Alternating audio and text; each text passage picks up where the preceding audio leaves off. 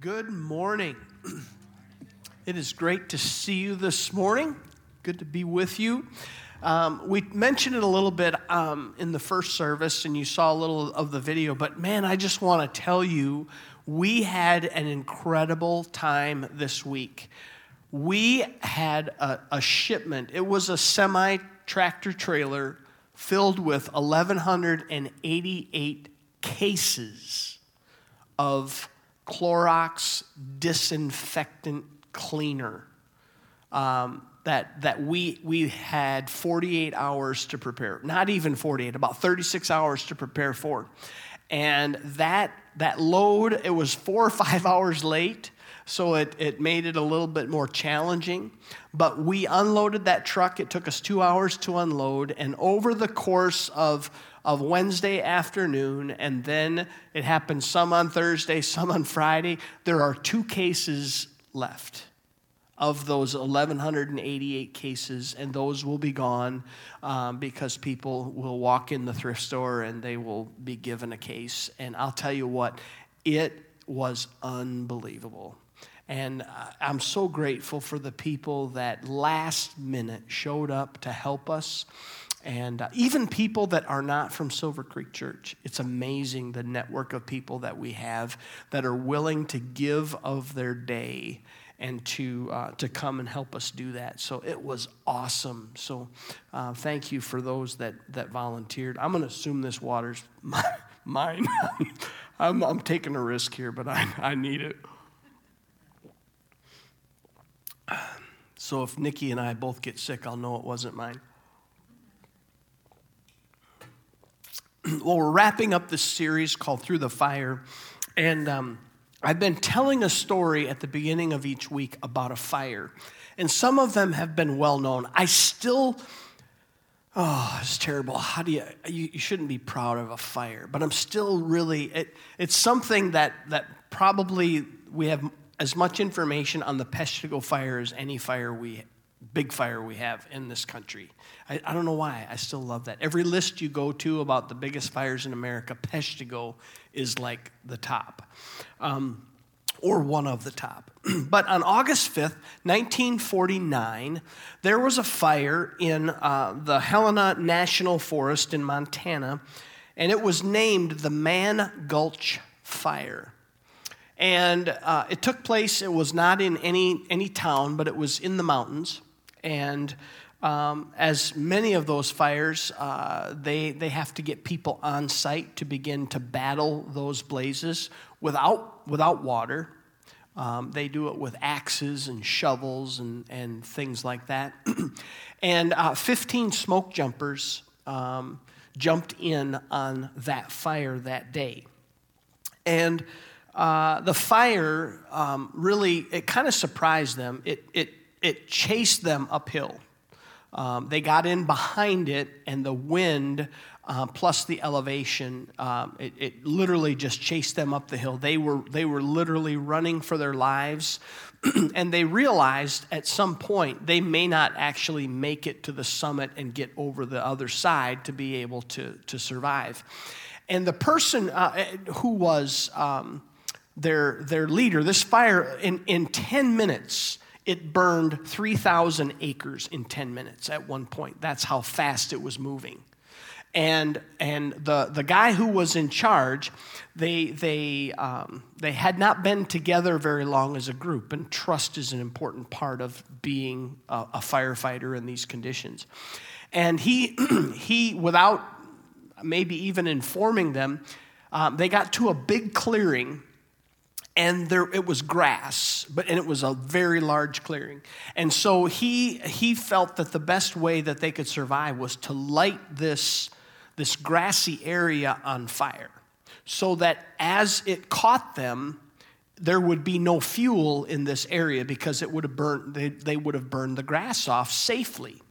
So he burns the grass off. They carry like cans of, and they have, I think it's oil, and they keep them lit, and they're able to light areas on fire. So they light this fire, this area. It burns off, and he tells the crew, "I want you to lay face down in the center of this area, and cover yourself up, and this fire is going to blow past us. It's going to blow around us, and we're going to survive. And in the heat of the moment, there was one particular crew member in particular that said, "No way, I am not doing this." And they pushed on to the summit. And 12 of those men died because they didn't reach the summit in time. But the guy who was the crew chief, who laid down in the middle of that burnt space, survived. And it actually, they used this situation to actually change how they survive in these particular conditions. And it changed the future of how they battle those blazes. Well, today I want to tell you about really what I would say is the most significant fire that we read about in all of Scripture, and significant from the standpoint of how it has impacted humanity since it happened. And so I'm going to start really in the Old Testament, because this fire was prophesied about in the Old Testament. Now, when you read the Old Testament, and I hope you do, I love the New Testament. The Old Testament, parts of it are a little bit more of a struggle than others, but parts of it are really easy reading because it's stories, and it's wonderful to read those things. But there's 18 books in the Old Testament that are called books that they're lumped together, and they're called prophetic or prophecy books. And so those talk about Israel's future. And it talks of some of them even the future far beyond just Israel's future.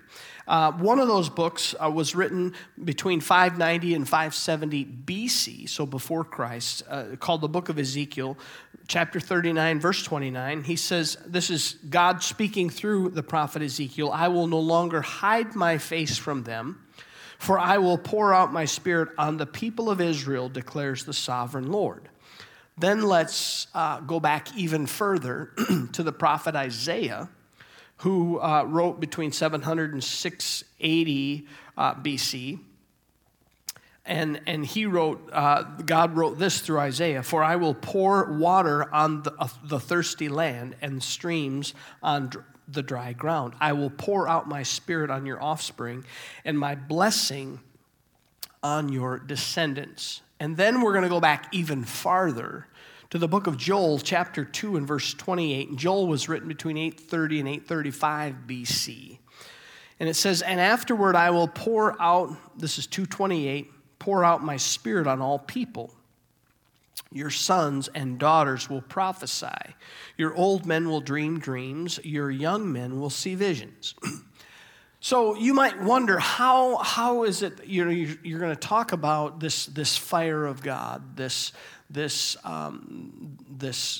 act that Scripture's talking about? How do we know what it really means? And the answer to that is that Peter in the book of Acts makes a direct connection for us, because in Acts chapter 2, verses 16 and 17, Peter says this, "Now this is what was spoken of by the prophet Joel. In the last days," God says, "I will pour out of my spirit on all people." Peter literally quotes the book of Joel in Acts chapter 2. So he is saying, he's going back to the oldest of these prophetic words about God pouring out his spirit. He's not going back 500 years. He's not going back 700 years. He's going back over 800 years, and he's pulling from the prophet Joel, and he is saying that today this is being fulfilled here on the day of Pentecost.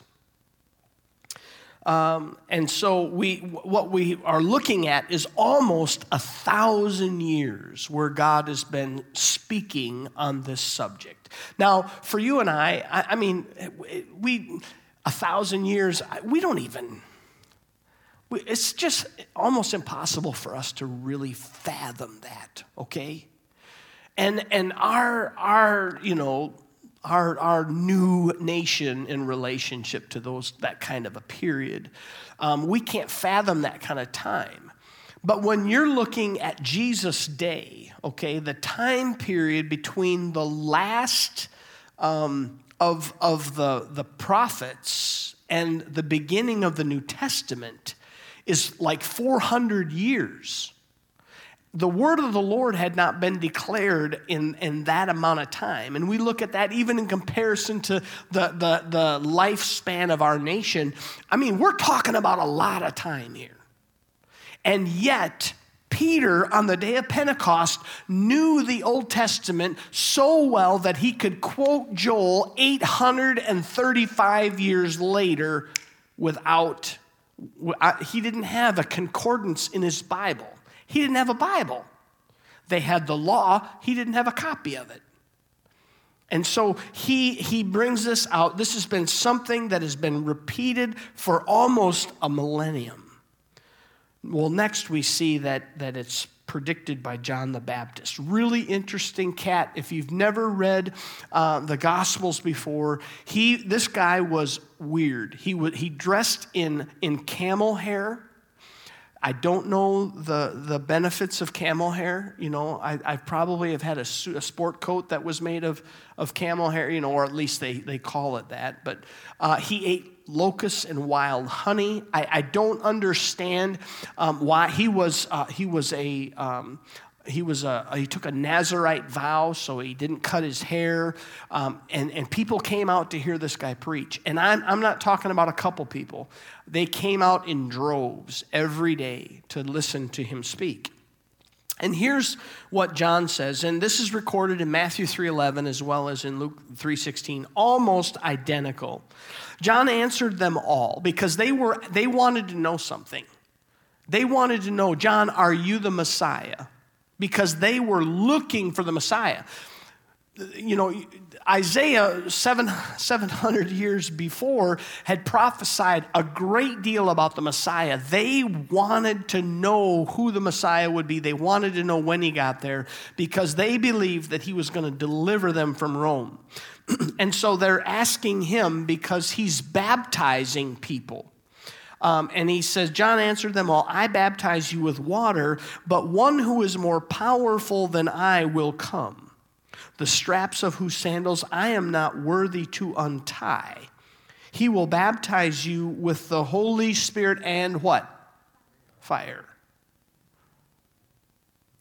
People they wondered if he was the Messiah. He said, no. In fact, here's the way that you're going to be able to tell who the Messiah is. He's going to baptize you with the Holy Spirit with fire. I just baptize you with water. But the Messiah is going to baptize you with the Holy Spirit and with fire. And they wanted to know who the Messiah was, but the Messiah had not yet been revealed to them. It would happen very quickly, but it had not happened as of yet. So next, we see that this is also proclaimed by Jesus. It was predicted by John the Baptist, but now it's being proclaimed, okay? I looked up words with P this week. I don't do that very often, but a theme emerged, and I felt like I needed to look for word. I don't know, maybe it'll stick with you a little bit longer. But it was proclaimed by Jesus. Luke chapter 24, verse 49. This is Jesus speaking. I am going to send you what my Father has promised. But stay in the city, meaning Jerusalem, until you have been clothed with power from on high. Jesus is proclaiming that there is a promised gift from the Father, which is from on high. It will give you power. You'll be clothed in power. You'll be given power from on high. And that power that it's speaking of is a supernatural, a miraculous power that is from God. Let's look at Acts chapter 1, verses 4 and 5, which gives us another example of Jesus proclaiming this. It says, on one occasion, while he was eating with them, he gave them this command: do not leave Jerusalem, but wait for the gift my Father promised, which you have heard me speak about. For John baptized with water, but in a few days you will be baptized with the Holy Spirit.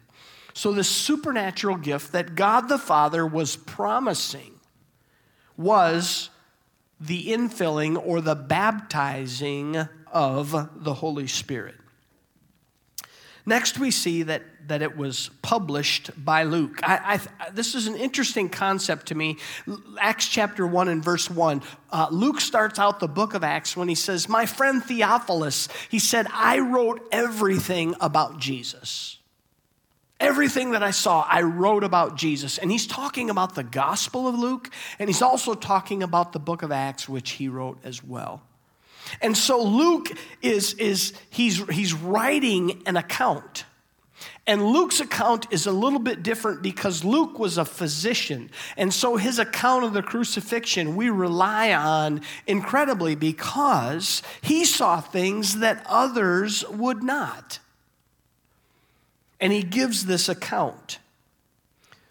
Most scholars believe, as they look at the accounts of the gospel, as they look at history written by men like Josephus and others, they look at the crucifixion of Jesus as happening around AD 33.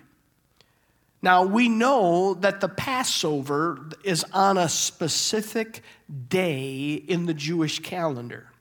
So historians and scholars have narrowed down the crucifixion of Jesus not just to AD 33, but to April 3rd, AD 33. And the day of Pentecost happened 50 days after the crucifixion. That's just in the Jewish calendar, that's how it would go. The same way every year on our calendar, Thanksgiving is which Thursday of the month?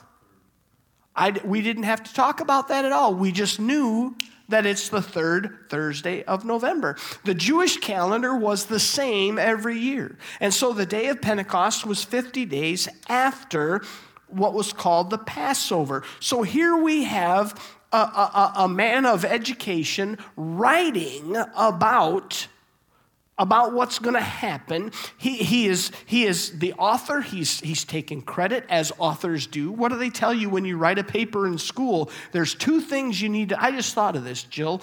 Looking at you, she's an English teacher.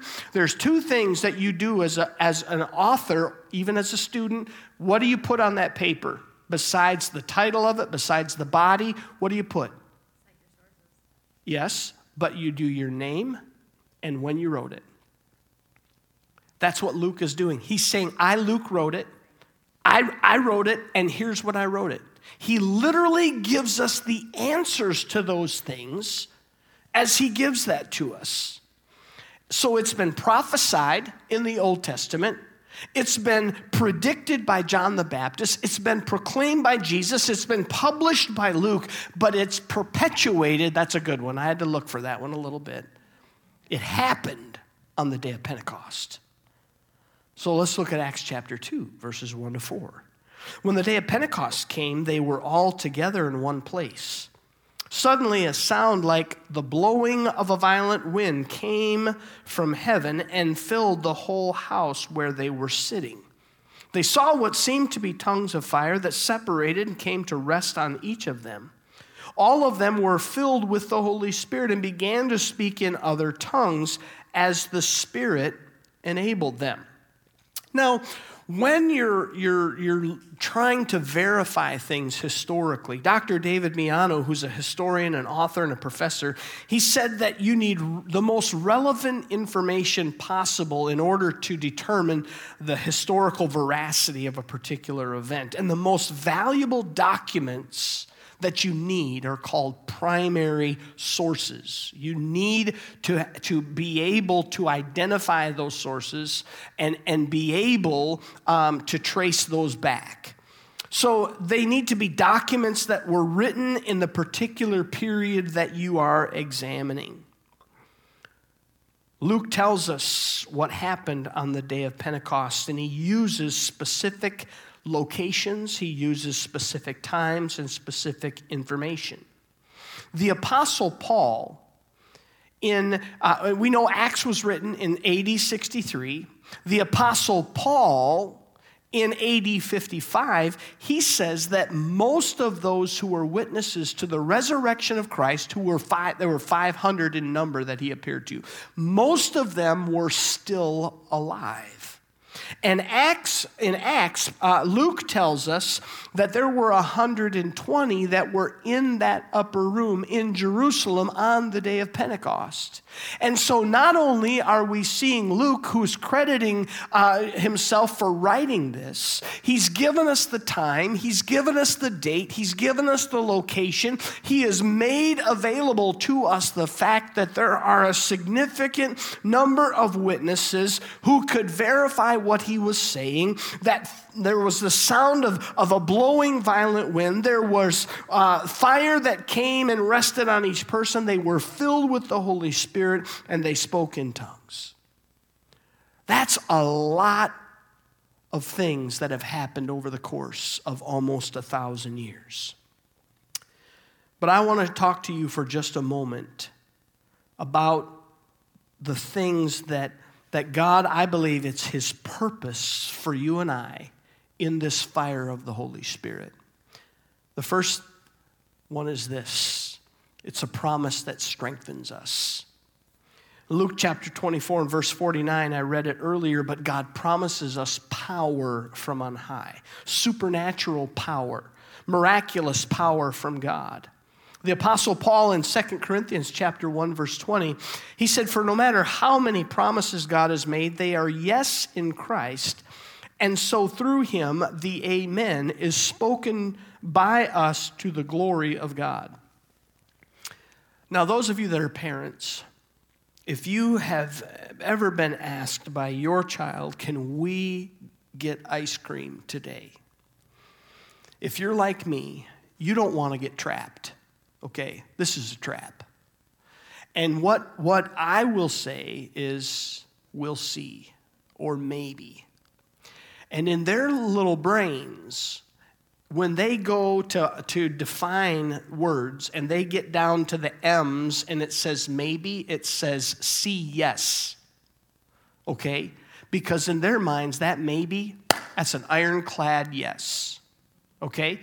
Are you with me? You understand what I'm talking about? And so later, if heaven and earth prevent you from going to the ice cream shop, heaven forbid, but literally all of earth is stopping you, and you say, "Kids, I'm sorry, but we're not going to make it to the ice cream shop." What do they say? With quivering lip, "You promised. You promised." And we're like, "I said possibly. I said maybe. I said if the stars align correctly. I never promised." But no, they take that maybe and they put it in their little hearts and they add faith to it, and it becomes a promise somehow miraculously. Scripture says that when it comes to the promises of God, they are not maybe. They are not possibly. They are yes. And then he goes on and he says that our response is amen. Okay, what does that really mean? The word amen means so be it even unto me. So when we hear the promises of God, they don't come as maybes, they come as yes. And my response is, "God, may it be even unto me as you have said." That is the response. So when it comes to those promises, God says yes. We say, "God, let it be even unto me." John chapter 14, verses 16 and 17. Here's Jesus saying, "And I will ask the Father, and he will give you another advocate." Another advocate. There already was an advocate? Yes, that was Jesus. God sent Jesus to be the guide, the helper, the counselor. But Jesus is saying, "I'm leaving, and I'm asking God to send you another advocate, another counselor, another helper, another guide."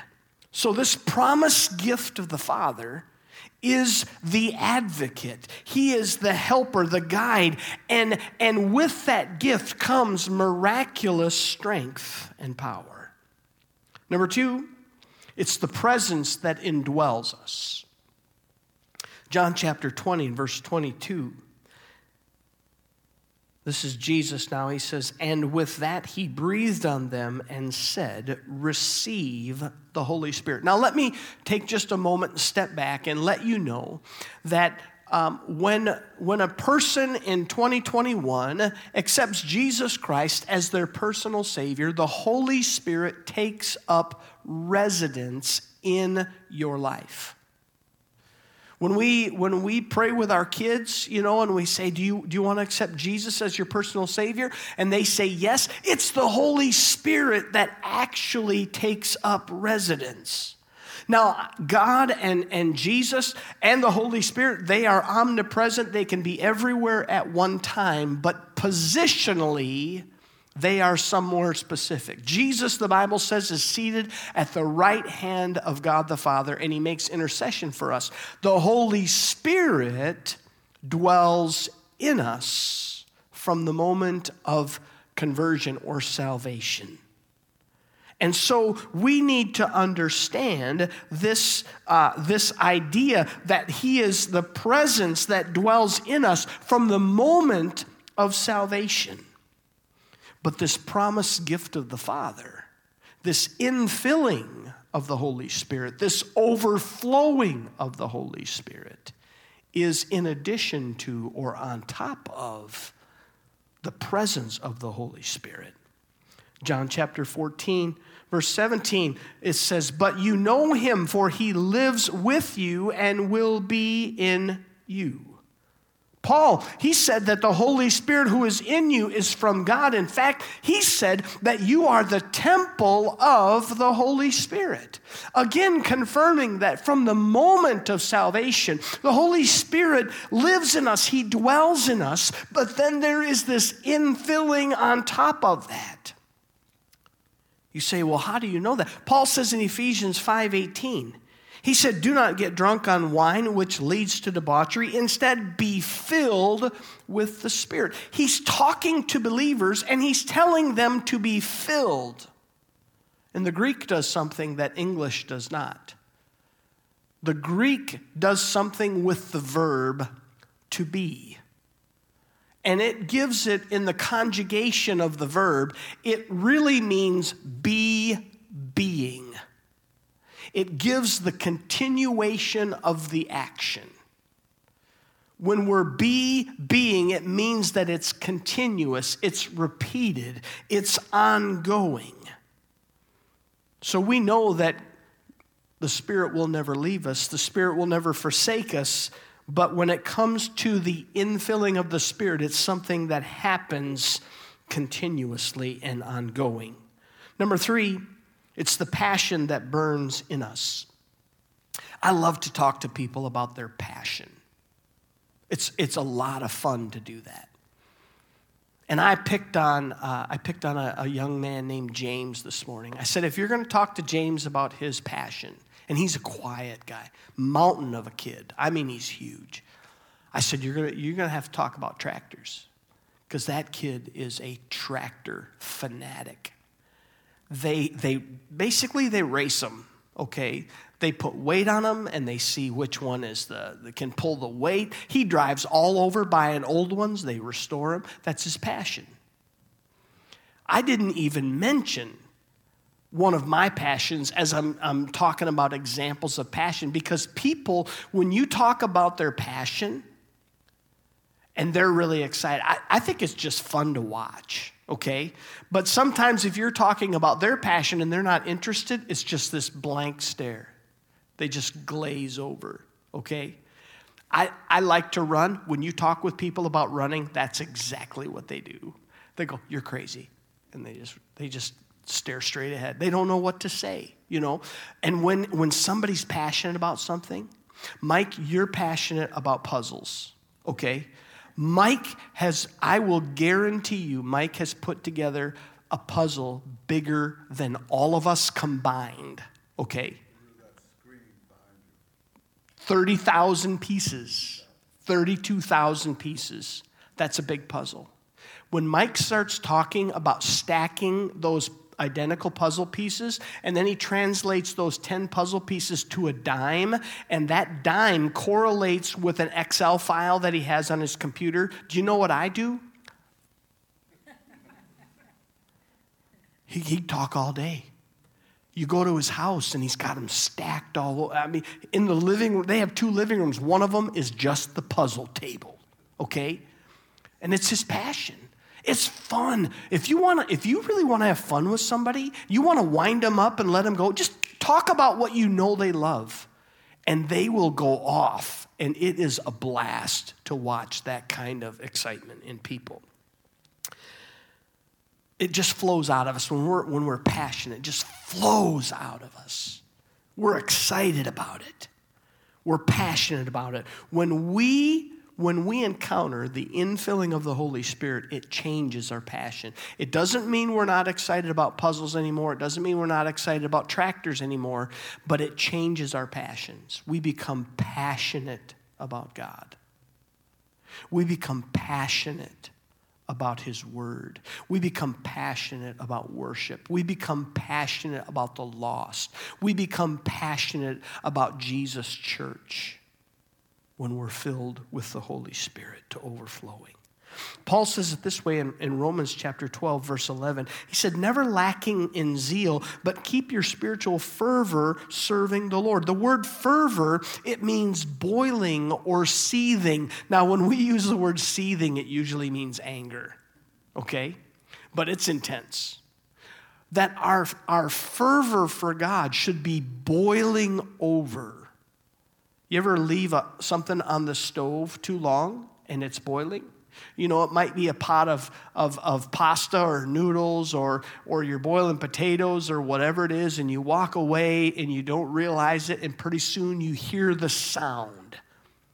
It's that moisture's coming out and it's hitting the burner and you're hearing it sizzle and crackle. That boiling, that is the word that Paul uses for our spiritual fervor. Sometimes, on some days, we're lucky if we get a little beep. There's like one little bubble, you know. He says, keep your spiritual fervor. It needs to be boiling. It needs to be seething, because God's purpose, when we're filled with the Spirit, will become our passion. And when we're passionate about the things that are God's purpose, God does great things. Number 4, it's the power that emboldens us. At Jesus' arrest, the disciples were scattered. Peter denied Jesus 3 times. They literally went into hiding. Did you realize that? They were behind locked doors. They were scared to death. 50 days later, on the day of Pentecost, they go totally public, and it's unplanned. They go completely public. They are preaching the gospel out in the open. So what was the change? What made the difference in them? I'll tell you what it was. It was the Holy Spirit. It was what happened on the day of Pentecost. And Jesus tells us about that in Acts 1:8. He said, but you will receive power when the Holy Spirit comes on you, and you will be my witnesses in Jerusalem and in all Judea, Samaria, to the ends of the earth. We find out from history that most of the disciples were martyred. They were denying him and hiding behind closed doors. What could take them from that place to the place where they were being willing to be martyred for Jesus Christ? And it was the infilling of the Holy Spirit. From that moment on, from the day of Pentecost in Acts chapter 2, the church exploded on the world. Do you realize that if it weren't for the day of Pentecost, that you and I would probably not know who Jesus Christ is? Because it was the day of Pentecost that launched them out into the world, that gave them the boldness to talk about who Jesus was, even under threat of punishment. That baptism, the fire of baptism, it continues today. There are millions around the world that can attest to it. Remember that fire that I talked about at the beginning of my message, Man Gulch, it changed how fires are battled. And the Holy Spirit and his fire changed the world. Changed the world. Maybe there's somebody here today and your desire is to receive that promised gift from the Father. I'm going to have the worship team come, and they're going to close us out with a song this morning. It's the promise that strengthens us. It's the presence that indwells us. It's the passion that burns in us. It's the power that emboldens us. What I want to do is have you just stand with me, if you would. And they're just going to lead us. And today, if you say, you know what, I want this promised gift of the Father in my life, I'm just going to open up these altars. There's not going to be any manipulation. There's not going to be anything other than you just responding to God and saying, yes, Lord, that's what I want in my life. And making that your prayer. Not someone else's prayer, but your prayer. And after the end of that song, I'm just going to come back and I'm going to close in prayer. It's a very simple process. But if you say, you know what, Lord, I desire that gift, that promised gift of the Father in my life, I want you to come. Just find a place. Just as you're here, just say, God, that's me. That's what I desire in my life. And after they're done, I'll come back and close in prayer. Father, I thank you for this promised gift of the Father that you have given for us. Father, I pray for that one that might be sort of debating in their own mind, is this something that's for me or not? And I pray that throughout the week that you'll just bring this back to their remembrance. And Father, I pray that there'll be a point in this week where they simply say, God, if it's something that you have for me, if it's something that gives me a greater sense of your presence, if it's something that emboldens me with power, if it's something, God, that produces a greater impact in and through my life, God, I desire that. And so, Father, I pray that as they open their heart, I pray that they simply would receive that gift. Father, I thank you that you have sent the advocate, the Holy Spirit, the helper, our guide, the one who through his power we are empowered by with miracle working power. Father, I thank you and I praise you. In Jesus' name we pray.